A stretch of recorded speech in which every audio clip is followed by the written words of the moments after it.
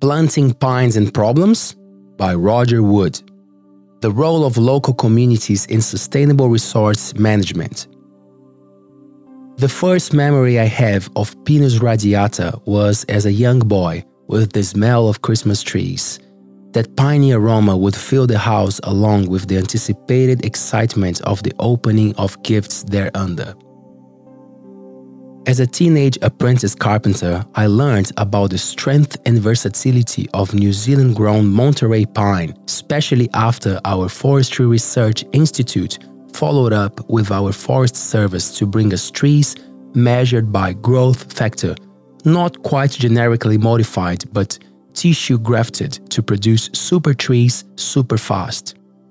Due to many factors such as humidity, volcanic soil, sunshine hours, sometimes, and old kauri forest peat, we here on the Coromind grow trees incredibly fast, possibly faster than anywhere else. The problem with these super trees is they create a monoculture where the only thing that grows under or with them is one species of red, spotted toadstool. Another problem is that the composition of our soils creates more foliar growth than root growth, so they blow down. That is one reason some people who know about such things advocate for a thing called a riparian margin, which is a strip of land on either side of a stream, river or watershed that is simply left alone, preferably covered in biodiverse indigenous bush. These strips create an immeasurable advantage for the environmental ecology of the surrounding area. If the stream flows through commercial pine forests, an adequate riparian margin will prevent loss of topsoil and siltation downstream, plus preventing slash, branches, unwanted logs, and stumps from causing dams, flooding, and major destruction. All riparians planted or left as native bush will keep the stream cooler, so aquatic life increases and the water becomes more alkaline. Corridors are created for flora and fauna to travel to and from larger tracts of native bush. In 2006, I witnessed the result of ignoring this vital principle when a culvert under the Hikiwai Settlement Road, just before Pauanui, was washed 300 meters away from the road, leaving a 3-meter deep trench in the roadway. I was on the Tairua Pauanui Community Board at the time and also worked as a logging contractor that Christmas smell every day. I applied for the resource consent for the area and waded through pages of jargon to find that the consent was produced by Forest Corporation Carter Holt Harvey and then rubber stamped by the Waikato Regional Council. The basic riparian was only 5 meters. However, because of certain environmental values such as a clear water stream waterfall and the presence of kiwi and Arceus frog, they had the idea to make it 10 meters in that specific valley. Only when I went to view this, they had previously planted pines right up to the stream bed. It had been logged with the loggers stopping 50 meters from the road. 2 of these last pines had been blown over, blocking the stream, and most of the slash left on the bank had washed down and been caught by the fallen trees and created the dam that caused the washout. While there, I noticed already planters had again planted Pinus radiata right up to the waterway. Not only are the resource consent margins inadequate, no one policies them anyway. For 3 years after this, a group of us petitioned the Waikato Regional Council to at least enforce their own resource consent to charge the rules and increase the margins up to 30 meters. For 3 years after this, a group of us petitioned the Waikato Regional Council to at least enforce their own resource consent to change the rules and increase the margins up to 30 meters, and in some steep areas to keep pine forests out altogether.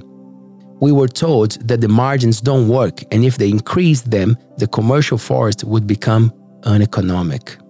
If you ever travel from Tairua to Whenuakite, you will notice Graham Stream. This is a floodplain.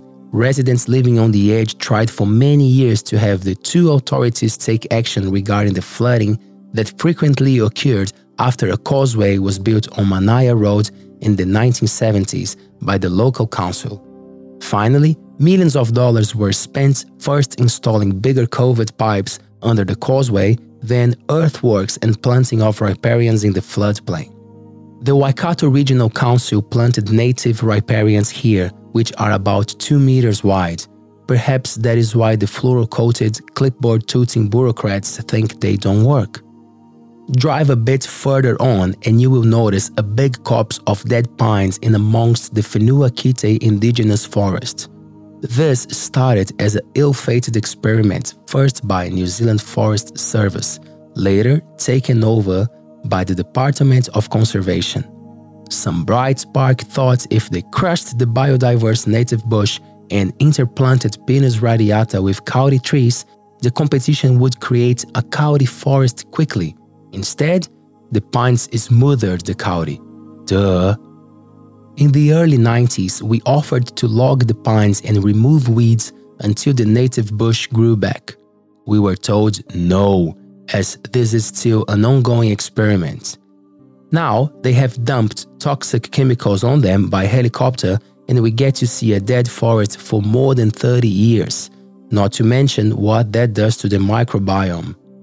Our primary industries of forestry and farming are killing our beautiful Aotearoa. The central regional authorities used to be called catchment boards and their main role was to look after our water. Now it seems their main role is to drive around in new sign-written utes, issuing glossy pamphlets and decrees from on high, not taking action and preventing hard-working local savvy Kiwis from helping their own community. So, what can we do? If you see our local MP or anyone from Waikato Regional Council, tell them to forget about pulling out mangroves and to plant riparian margins. If there is one stream in your neighborhood that has just grass or weeds on its banks, throw on some manuka or kanuka seeds or even plant some harekeke. The birds will do the rest, Mother Gaia will be filled with gratitude, and your mokopuna might be able to know the joy of swimming in clear, unpolluted water. I'm Leo Magri and you just listened to Planting Pines and Problems by Roger Wood for the Coromind magazine.